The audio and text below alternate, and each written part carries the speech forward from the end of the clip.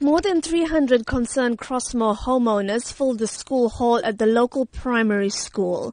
Many of these people are second and third generation Chatsworth residents living in homes that their grandparents were forced into during the Group Areas Act. They say that this is their home and that they do not want to feel threatened by land invaders.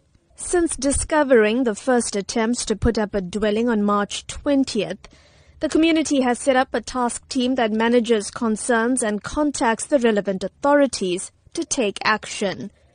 Omi Naya heads up this team. She says the invaders have tried to start constructing in 6 confirmed spots in just 10 days. Our mosque, our temple, our church is affected. Our people are fearful to go to the places of worship. By us being restricted to go to our places of worship, what are you going to live for? While the team acknowledges that the Land Invasion Unit, Metro Police and the SABC are working with them to monitor the area, they say they want active measures to be taken to make land invasion impossible. It is now the community who is going to cut grass, clean out bushes, cut trees. They have eventually tried to assist us. If they had kept and maintained the areas, we wouldn't be facing what we are facing at the moment.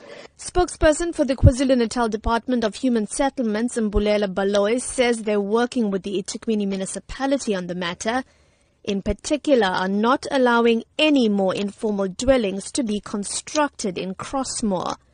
But he says the process is not a quick one.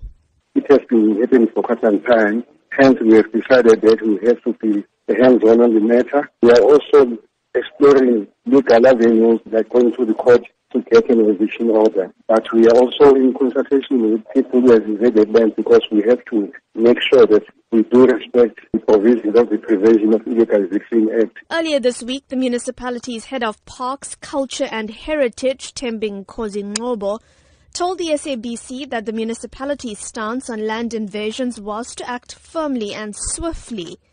But the residents of Crossmoor feel that this is simply not happening fast enough. I'm Minoshni Pillay in Durban.